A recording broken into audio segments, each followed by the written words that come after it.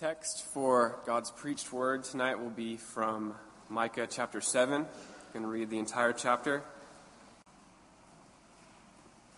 Woe is me, for I have become as when the summer fruit has been gathered, as when the grapes have been gleaned. There is no cluster to eat, no first-ripe fig that my soul desires. The godly has perished from the earth, and there is no one upright among mankind. They all lie in wait for blood. Each hunts the other with a net. Their hands are on what is evil, to do it well. The prince and the judge ask for a bribe, and the great man utters the evil that is in his soul. Thus they weave it together. The best of them is like a briar, the most upright of them a thorn hedge. The day of your watchman, of your punishment has come. Now their confusion is at hand. Put no trust in a neighbor. Have no confidence in a friend. Guard the doors of your mouth from her who lies in your arms. For the son treats his father with contempt. The daughter rises up against her mother, the daughter-in-law against her mother-in-law. A man's enemies are the men of his own house. But as for me, I will look to the Lord. I will wait for the God of my salvation. My God will hear me. Rejoice not over me, O my enemy. When I fall, I shall rise. When I sit in darkness, the Lord will be a light to me. I will bear the indignation of the Lord because I have sinned against him until he pleads my cause and executes judgment for me. He will bring me out to the light. I shall look upon his vindication. Then my enemy will see, and shame will cover her who said to me, Where is the Lord your God? My eyes will look upon her. Now she will be trampled down like the mire in the streets. A day for the building of your walls. In that day, the boundary shall be far extended. In that day, they will come to you from Syria, from the cities of Egypt, from Egypt to the river, from sea to sea, and from mountain to mountain. But the earth will be desolate because of its inhabitants, for the fruit of their deeds. Shepherd your people with your staff, the flock of your inheritance, who dwell alone in a forest in the midst of a garden land. Let them graze in Bashan and Gilead, as in the days of old, as in the days when you came out of the land of Egypt. I will show them marvelous things. The nations shall see and be ashamed of all their might. They shall lay their hands on their mouths, their ears shall be deaf. They shall lick the dust like a serpent, like the crawling things of the earth. They shall come trembling out of their strongholds. They shall turn in dread to the Lord our God. They shall be in the fear of you. Who is a God like you, pardoning iniquity and passing over transgression for the remnant of his inheritance? He does not retain his anger forever, because he delights in steadfast love. He will again have compassion on us. He will tread our iniquities underfoot. You will cast all our sins into the depths of the sea. You will show faithfulness to Jacob and steadfast love to Abraham, as you have sworn to our fathers from the days of old.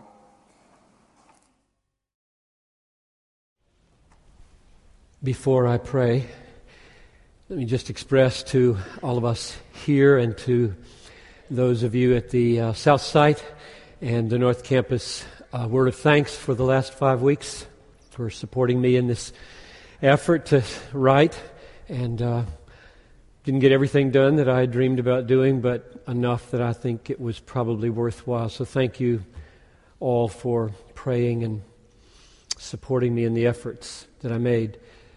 I think the Lord wants to do something really unusual for some of you tonight.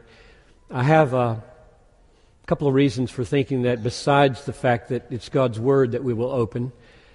About 2 hours ago, I added a sentence to the manuscript, which you'll hear, and felt inclined to walk over to my shelf and just randomly pick a book off. Happened to be a book on repentance by John Culkin, who preached in Scotland in the 18th century, and randomly opened it, and the first sentence that I read was almost verbatim what I had added to my sermon. Little things like that kind of make you think, God might have something for somebody tonight. And the other one, about 10 minutes later, I got a phone call from David Livingston in Midway Airport in Chicago, who's on his way home, and he just wanted to pray with me before I preach. And he said that on the airplane, his wife handed him a book about mothering, and it has a chapter in it, happened to be written by the wife of a seminary classmate of his.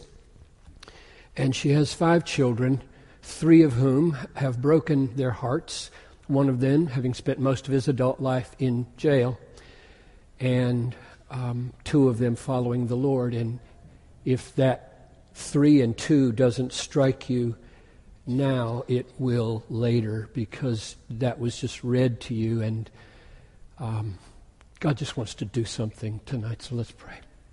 So Father in heaven, I take these little evidences of your kindness as a encouragement to me that it's not just routine here, that you have special purposes for some, and they will find out who they are. So I ask that I would be in tune with your Spirit and faithful to your word and humble enough to submit to it and clear enough to make it understood, and that you would do the great saving work, sanctifying work, humbling work, hope-giving work, especially for parents, but also for everyone. I ask in Jesus' name, amen. So we're concluding the series on spiritual parenting in this message, and the title that I have chosen that you see there in the worship folder is Parenting with Hope in the Worst of Times. There are no times that are easy for bearing children or bringing them up. None. The point of Genesis 3 is that as soon as sin came into the world, childbearing and child rearing became very difficult. The Lord said to Eve, "I will surely multiply your pain in childbearing. In pain you shall bring forth children." And then after she and Adam had raised their 2 sons, one of them killed the other. Now the point of this story in Genesis 3 is that sin is in the world. Sin is in every parent. Sin is in every child. And this is the sort of thing that sin does. It ruins people. It ruins families. The main problem in the world is the power of indwelling sin.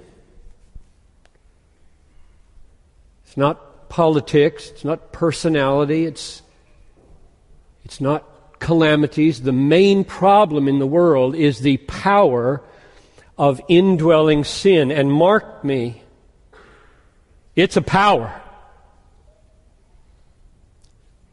It is not a series of free choices. It is a bondage that prevents free choices.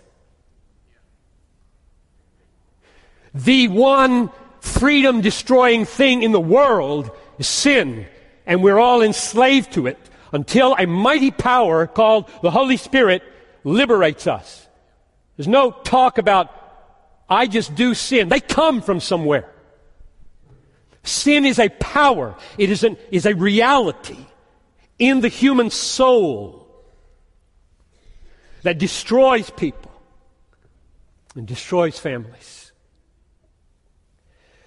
The only way for a human to be free is to be born again, by the Spirit of God. Embrace Jesus Christ as Savior. Be forgiven by the Creator of the universe and receive the power of the Holy Spirit as the counterpower to sin, by which we make a little bit of progress in this life against that amazing power. That's the only hope for the world. It's the only hope for parents. It's the only hope for children. That's always true. It's always been true since the fall. It will be true until Jesus comes. There are no easy times for parenting. There are no easy times for growing up. Bearing and raising children raising them into humble, loving, righteous, creative, productive, Christ-exalting adults is hard, indeed impossible. There are no easy times, but sometimes they're harder than other times. And whether your times are a hard time depends in part on the family and in part on the culture, circumstances, and what's going on inside.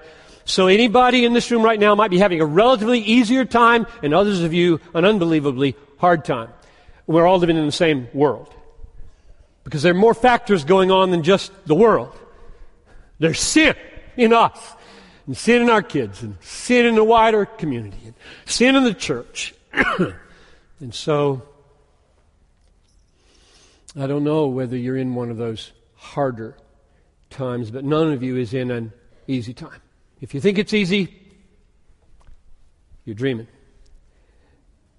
Or wait a few days.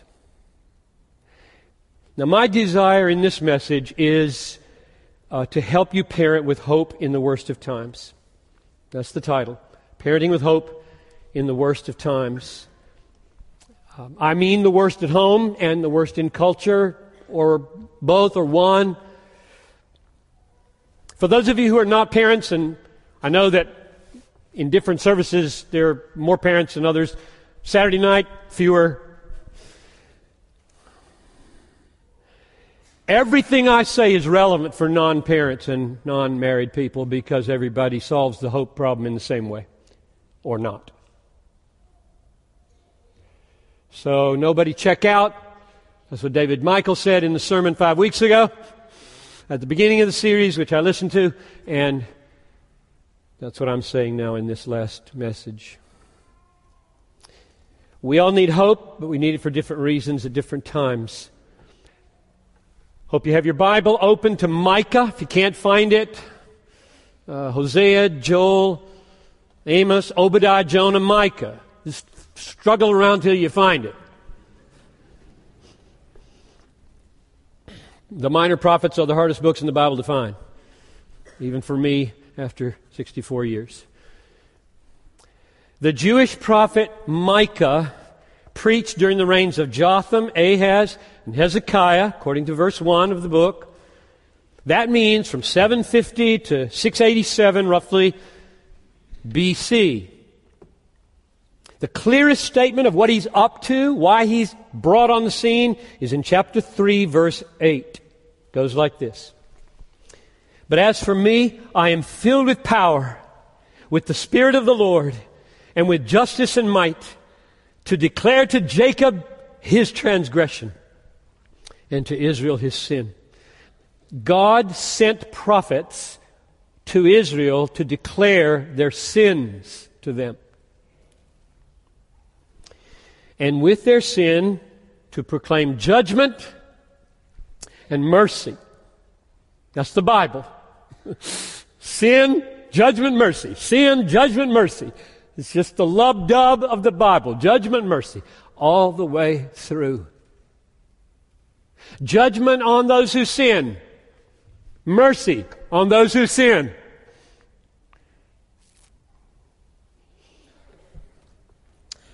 Now, Micah makes this really clear, judgment and mercy, in chapter 4, verse 10. This is an amazing verse. Just trying to give you the big picture here of what he's up to.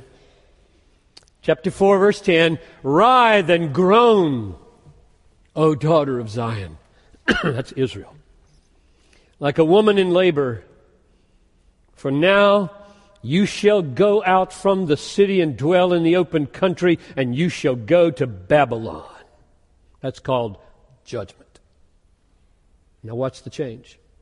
There you shall be rescued. There the Lord will redeem you from the hand of your enemies. Over and over again. Judgment, mercy, judgment, mercy. They're all woven together through the prophets. So the Lord's going to send them in judgment to Babylon, and He's going to go get them. And He didn't go get them because they suddenly became sweet. He'd go get them because He keeps His covenant with His people. Chapter 7 is where we're going to spend all of our time. Micah refers to parenting in the worst of times, worst at home, and worst in culture. Start at verse 1. Woe is me, for I have become as when the summer fruit has been gathered, as when the grapes have been gleaned. There's no cluster to eat, no ripe fig that my soul desires. He may be talking about being destitute for food, literally. He also, I suspect, may be talking metaphorically about being destitute of something else mentioned in verse 2, namely godly friends and associates. Verse 2. The godly has perished from the earth, and there's no one upright among mankind. They all lie in wait for blood, and each hunts the other with a net. Their hands are on what is evil to do it well. The prince and the judge ask for a bribe, and the great man utters the evil desire of his soul, and thus they weave it together. So the leaders are corrupt. They conspire.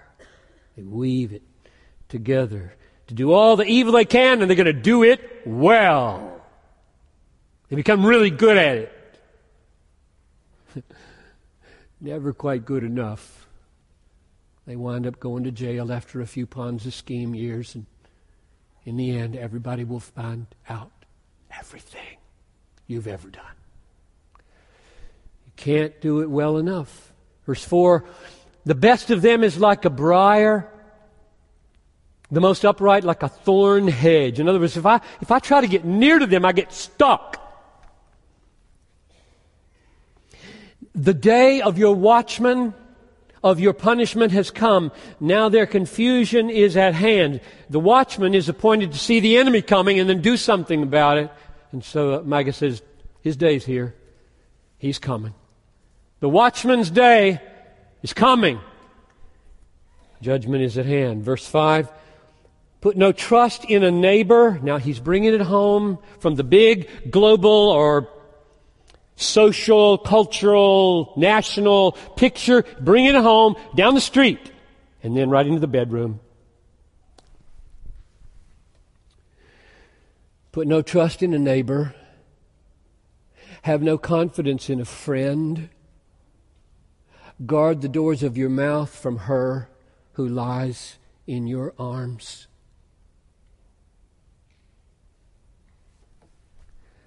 In other words, sin and corruption and deceit are so pervasive out there and in here that he can't trust his wife anymore. I said to Noel an hour ago, I said, now I'm going to come to a point in the sermon where I read this and it's going to feel really tense at that moment.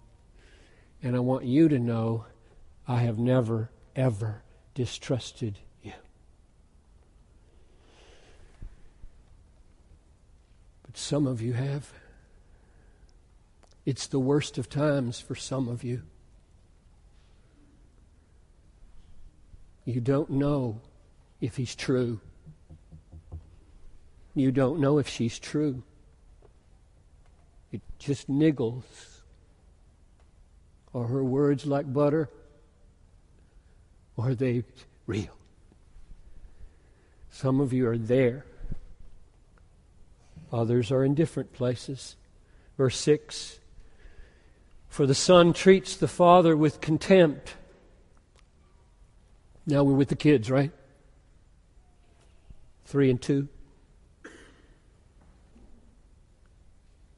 For the son treats the father with contempt. The daughter rises up against her mother.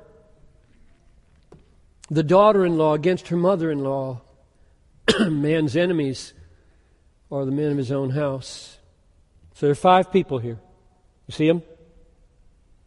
There's a father, a mother, a son, a daughter, and a daughter-in-law.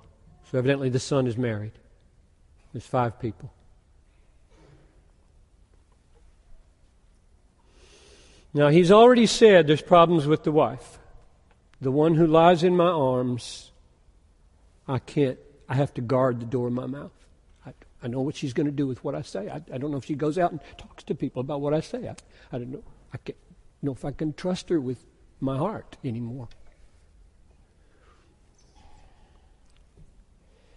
And now we've got the kids. A son is rising up against his father. The daughter is rising up against her mother.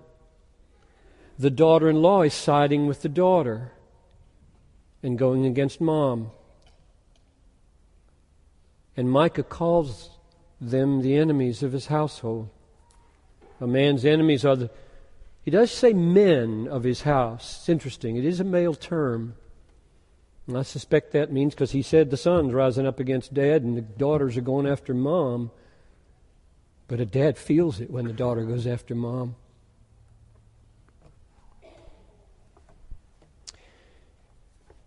Now this is heartbreaking.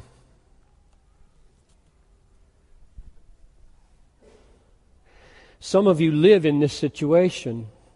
You've lived in it for 30 or 40 years. I was talking to a guy the other day. His dad hasn't talked to him for 20 years. It goes both ways. The culture is corrupt. The marriage is broken. At least inner marriage is broken. The family's in crisis. And that's the picture of Micah 7 so far. And that's the picture for many of you today. And for some of you tomorrow. So I hope you're getting ready. Okay? You're not there yet. You're not even married yet. So remember this sermon, how to parent with hope in the worst of times, like 30 years from now. 40? Thought it was good and it wasn't. Before I show you how this prophet helps us parent with hope in this mess, would you go with me to Jesus? Because Jesus quoted verse 6, and some of you know that, and I want you to see what he did with it. Okay? Matthew 10, verses 34 to 36. You know, these books don't just dangle back there. Jesus knew his Bible. He really knew his Bible. What do you think he was doing for 30 years before he came on the scene? That's a long seminary. Which means you don't need to hurry, by the way. Take as much time as you need to know the Word. Matthew chapter 10, verse 34, Jesus describes the effect of his coming like this. Do not think that I have come to bring peace on the earth. I have not come to bring peace, but a sword. And then he quotes Micah 7, or he uses it. 7:6. For I have come to set a man against his father, and a daughter against her mother, and a daughter-in-law against her mother-in-law. And a person's enemies will be those of his own household. That's a quotation, all right? So we're all there. That's verse 6 of Micah 7. So we got the same 5 people. You got a reference to them as enemies, all of them this time, not just the men. But one huge difference. Jesus says He's the reason it's happening. You see that? Verse 35. I have come to set a man against his father. Now, He doesn't mean, of course, that He loves to break up families. I just love it when families are broken. We know that's not what our Lord Jesus means from everything else He says. Well, what does He mean? He means when I call people, a church, to radical discipleship, come, mom, dad, son, daughter, come, follow me. Deny yourself. Sell everything, buy the treasure, be mine. Some do, and some don't. And it really causes disruptions in families. Oh, Mr. Goody Two-Shoes now. You're too good for the rest of us. We're the ones who got to get fixed now, right? You can't win, no matter how humble you say it.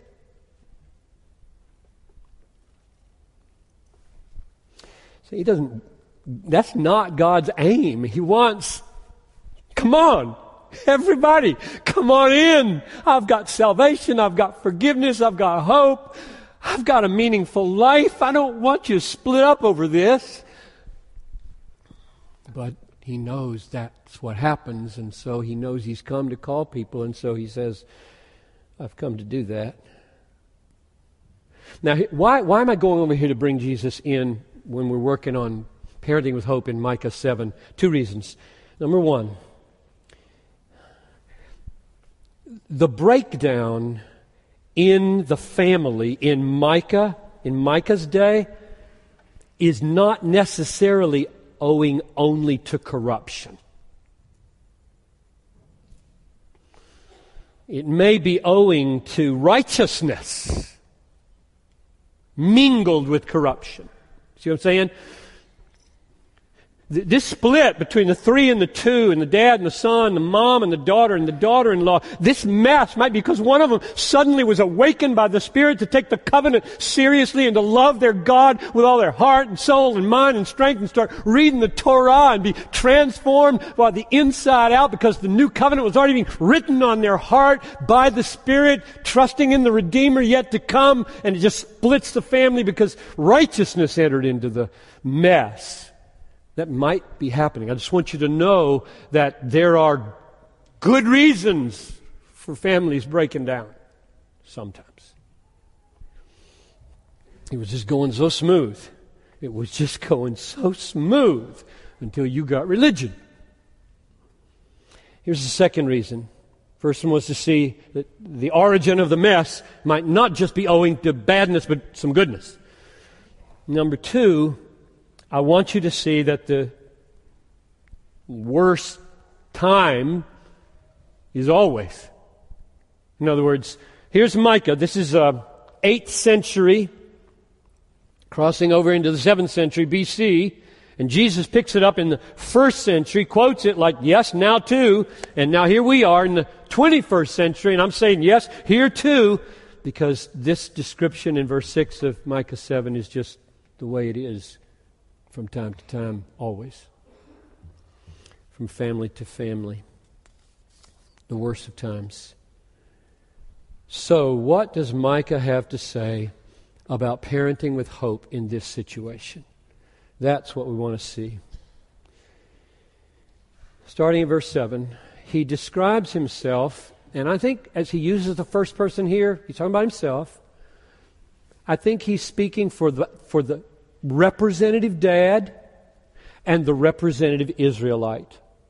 He doesn't want you to just think, oh, here's a little story about Micah. It has nothing to do with me or Israel or my family or the wider national situation. It does, because as a prophet, often a prophet will speak about his situation so that we all see ourselves, see Israel in it. And I think you should see yourself in this. And so hear him as the father and hear him as the ideal Israelite that God would raise up as a penitent sinner. And the posture now Here's my main point. I'll give it to you now, and then we'll just come back to it again and again.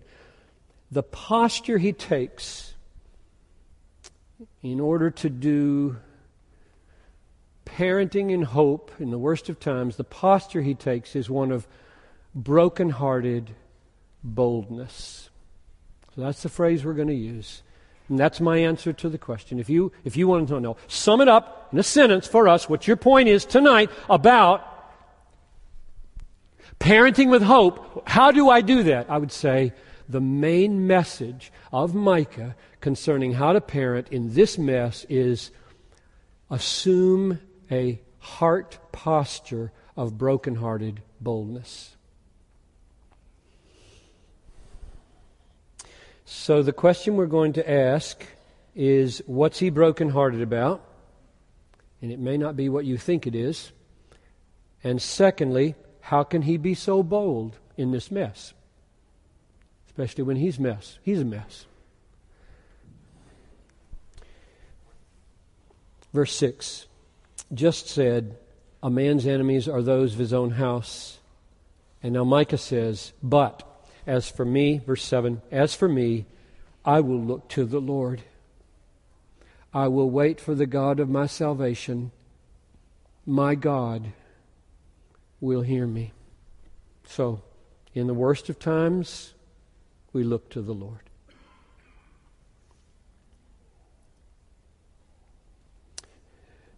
You may have tried to look elsewhere. Like, I read all the marriage books. And now I don't know if I can talk to her and trust her. And I don't know what went wrong. Where are you going to look? You went to all the seminars. I don't know what happened. I can't even begin to figure this out. Where are you going to look? I'll tell you where to look. There's only one place to look. You look to the Lord. You look at your kids and you see them making a mess of their life. Didn't I do it right? I thought I did it right. I thought I did as good as I could do it. Where are you going to look? Where are you going to look now? In the mirror? You're going to look to the Lord. That's where you're going to look.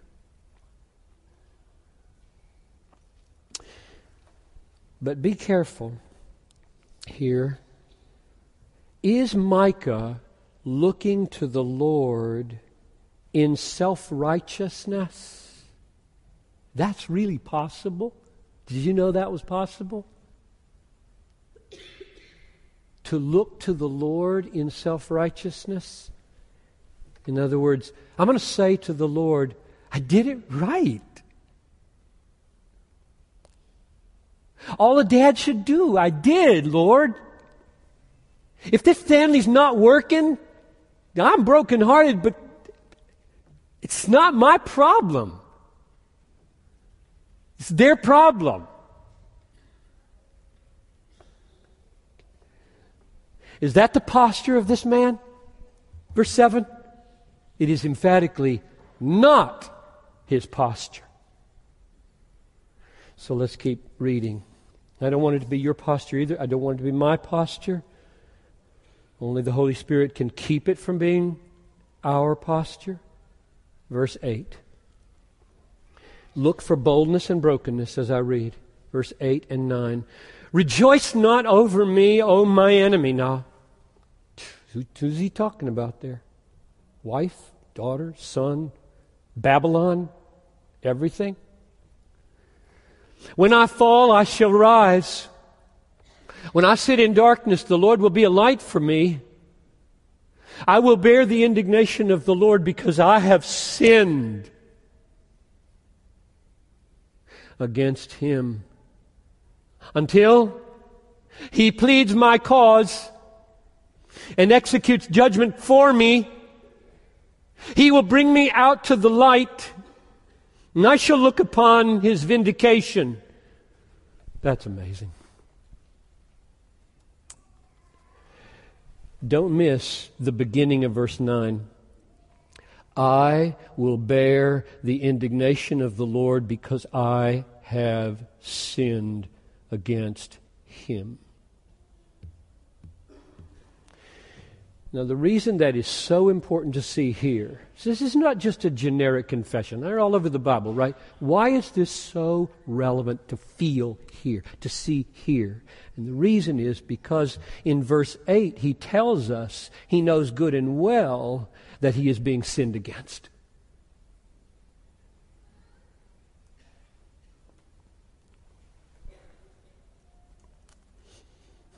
Don't gloat over me. Rejoice not over me, O my enemy. In the middle of verse 9, the Lord will plead my cause and execute judgment for me, not against me. He will bring me out to the light. I'll look upon His vindication. That feels good, doesn't it? I'm going to get vindicated. That wasn't his posture.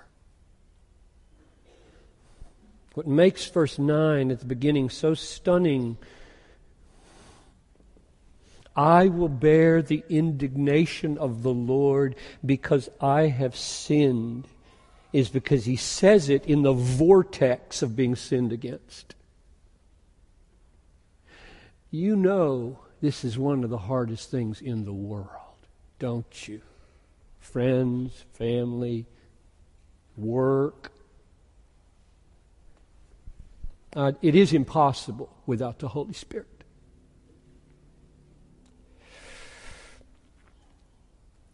So he knows he's being sinned against. He knows some of the accusations against him are wrong. He is going to be vindicated in something. And he knows that God is for him and not against him. God will bring him out into the light, out of darkness. He will vindicate him. So he's bold in his confidence in this assertion. Amazingly bold. Nevertheless, what he draws attention to explain the Lord's indignation, is his own sin. I will bear the indignation of the Lord because I have sinned against him. So, my answer to the question, why is he brokenhearted? I'm arguing that the posture for parenting with hope in the worst of times is a brokenhearted boldness. And I'm asking first, why is he brokenhearted? And the center of the answer, the core of the answer, is not their sin against him, but his sin against God. That's the core of his answer. And that's the core of parenting. It's the core of parenting. If it doesn't happen, nothing else is going to go right. Nothing. Wives and husbands, here it begins. Or here it starts over.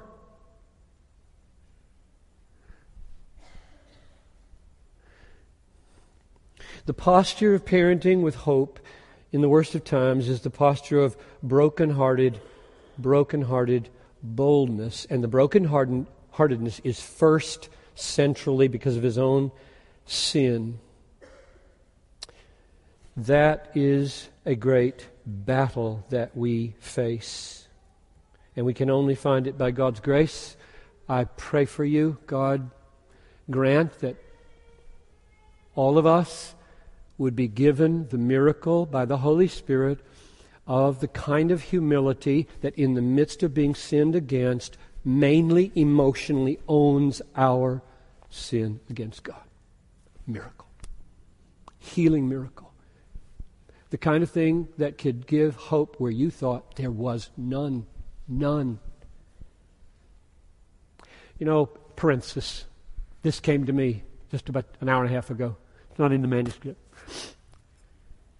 When you stand before God on the judgment day to give an account, guess what? He will not give you 1 minute to itemize the sins against you.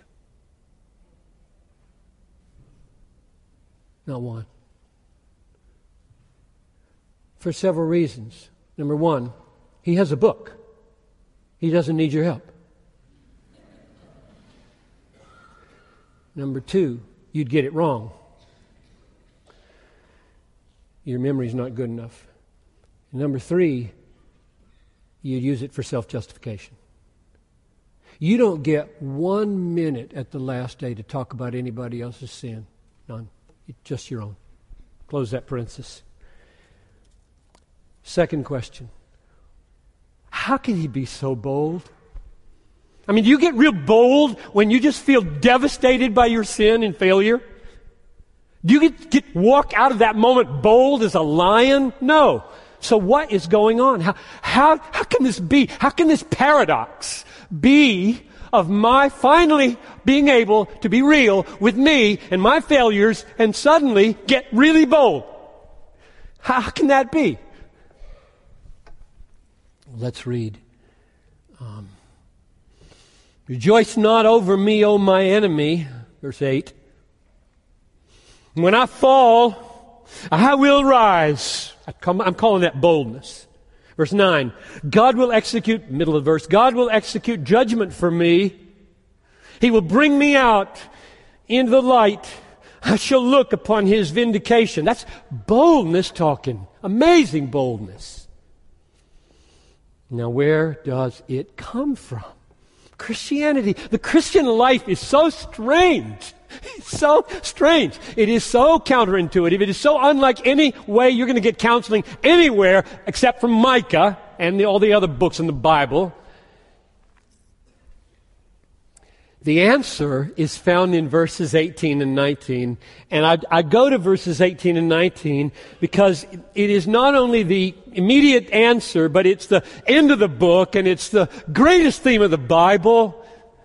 And it ends the book because it is the greatest theme in the Bible and because it explains everything else in judgment and mercy in the book and in the Bible. Oh, it is big. It is so deep. It is so central and, in a sense, so simple. So let's read these amazing verses. And if you wonder, where did that strange hymn come from that we sang? Who is a pardoning God like thee, and who has grace so rich and free, and who has grace so rich and free. I asked him to sing that song. That's where it came from. And we're going to close the service with it. And I don't know whether you are north and south, but we are here. Because now you know it. That's a quote from Micah 7:18. So here we read it. Who is a God like you, pardoning iniquity and passing over transgression for the remnant of His inheritance? He doesn't retain His anger forever because He delights in steadfast love. Do you believe that? Delights. I know some of you think He only delights in spanking His children. That's not the case. Hear the word of God. He delights in steadfast love. He will again have compassion on us. He will tread our iniquities. In other words, I got enemies. Guess where they are? Here. What's He going to do with them? Tread them down, not me. You will cast all our sins into the depths of the sea. Now that is an amazing set of propositions. The reason Micah is so bold is that in his brokenness for his own sin, he knows this God. Do you? Look at the phrase, who is a God like you? Why does he begin with that phrase? Who is a God like you? What does that mean? It means there isn't another one like this. Meaning, this is unusual for a God to be like this. If there were a lot of gods, and there are a lot of pretended gods, this is the only one like this. Allah is not like this. Hindu gods are not like this. A God who is not the Father of Jesus is not like this. There is one God like this. Who is a God like this? Our God, the Father of Jesus, the covenant God of Israel, who sent Jesus as His Messiah into the world. He's like this, and nobody else is like this. This is why Isaiah said, Your thoughts are higher than our thoughts. Because you will have compassion on us and make us return to you. That's the context. You think God is mainly defined by wrath or mainly defined by justice? Who is a God like this? Namely, a pardoning God. A pardoning God. So, how do you parent in the worst of times with hope? How do you parent with hope when the family is divided 3-2, 2-3? You look to the Lord, you cry to the Lord, verse 7, and then you cry to Him with 2 deep, Spirit-wrought, Word-informed convictions. Are you getting there? Only God can get you there. Preaching helps, but only God can get you there. I'm trying to build into your life right now, as parents or to-be parents or ever single people, I'm trying to build two deep convictions, governing convictions, emotionally effective convictions, 2 of them. Broken-hearted boldness. A conviction. My sin is my biggest problem. My sin is our marriage problem. My sin is my parenting problem. My sin is my work problem. My sin is the church's problem. And I don't deserve anything from God. We are not and never will be perfect parents. We have sinned. Call it anything you want to soften it. We're not foolish. We're not naive. We know we've been sinned against. Wives sin against us. Children sin against us. Pastors sin against us. We know that. That's just not the core of our issue. God will not call me to account for anybody's sin against me. None. He will call me to account for one thing. How have I responded? Have I been a sinner? And I have. Only the Holy Spirit can make us feel this guilt as we should deep down. So that's the first conviction I'm praying that God would work in our hearts. Number 2, there is no God like our God. I want you to be so deeply convinced that He pardons iniquity, He passes over transgression, He relents from anger, He delights in steadfast love. I want you to be just as deeply convinced of that as that you are a sinner. Do you see how these work together? This is so important. Get the next 60 seconds. Deep sense of conviction for my own sin in the midst of being sinned against. I'm emotionally governed here by my own failures, and I am being humbled by that. That's a miracle. And over here is a massive, strong, unshakable conviction. This God that rules the world pardons iniquity. Those 2. Do you see how they work together? This one causes me to be more amazed at the pardon. But unless I'm confident in the pardon, I'm going to lie to myself. I'm going to short-circuit this conviction. I will not let it go to the bottom. I can't, because it's devastating. It's just too devastating unless I got this fixed. Got that? You got how they work together? It won't work. You can't have a God you're super excited about because of His pardon if you don't go here. And you can't go here unless you've got a God who's super excited, who's super exciting in His pardon. And if you say that won't work, I'm saying it's a miracle. It's a miracle.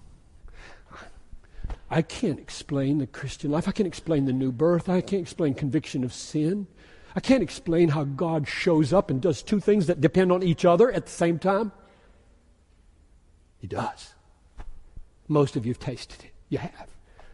You need to go deeper, but almost all of you in this room, I would guess, have tasted what I'm talking about. So those 2 deep convictions, brokenhearted boldness, are what I mean by parenting with hope in the worst of times. we assume a posture in the vortex of being sinned against, and we don't even know, is it mainly me or mainly them? I can't ever figure this out right. We don't even know.